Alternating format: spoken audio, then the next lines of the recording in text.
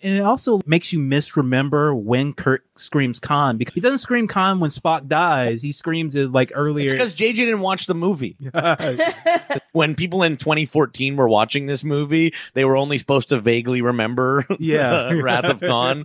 So JJ was like in the same shoes. They have this big fight on top of this transport in the middle of 9/11 San Francisco.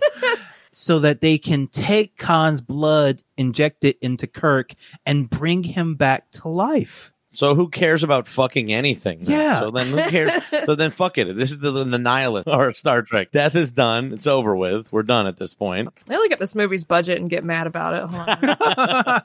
$190 million. Jesus Christ. There you go. You could have made 3 Star Trek films for this. Not even small. I think like really good, like effects heavy ones.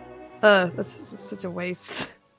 Like what you hear? Want to hear more? Check us out at patreon.com/struggle session or sesh.plus or strugglesession.substack.com for all our public episodes, commercial free, as well as hundreds of bonus episodes. Thank you to all our listeners for holding us down 5 years strong.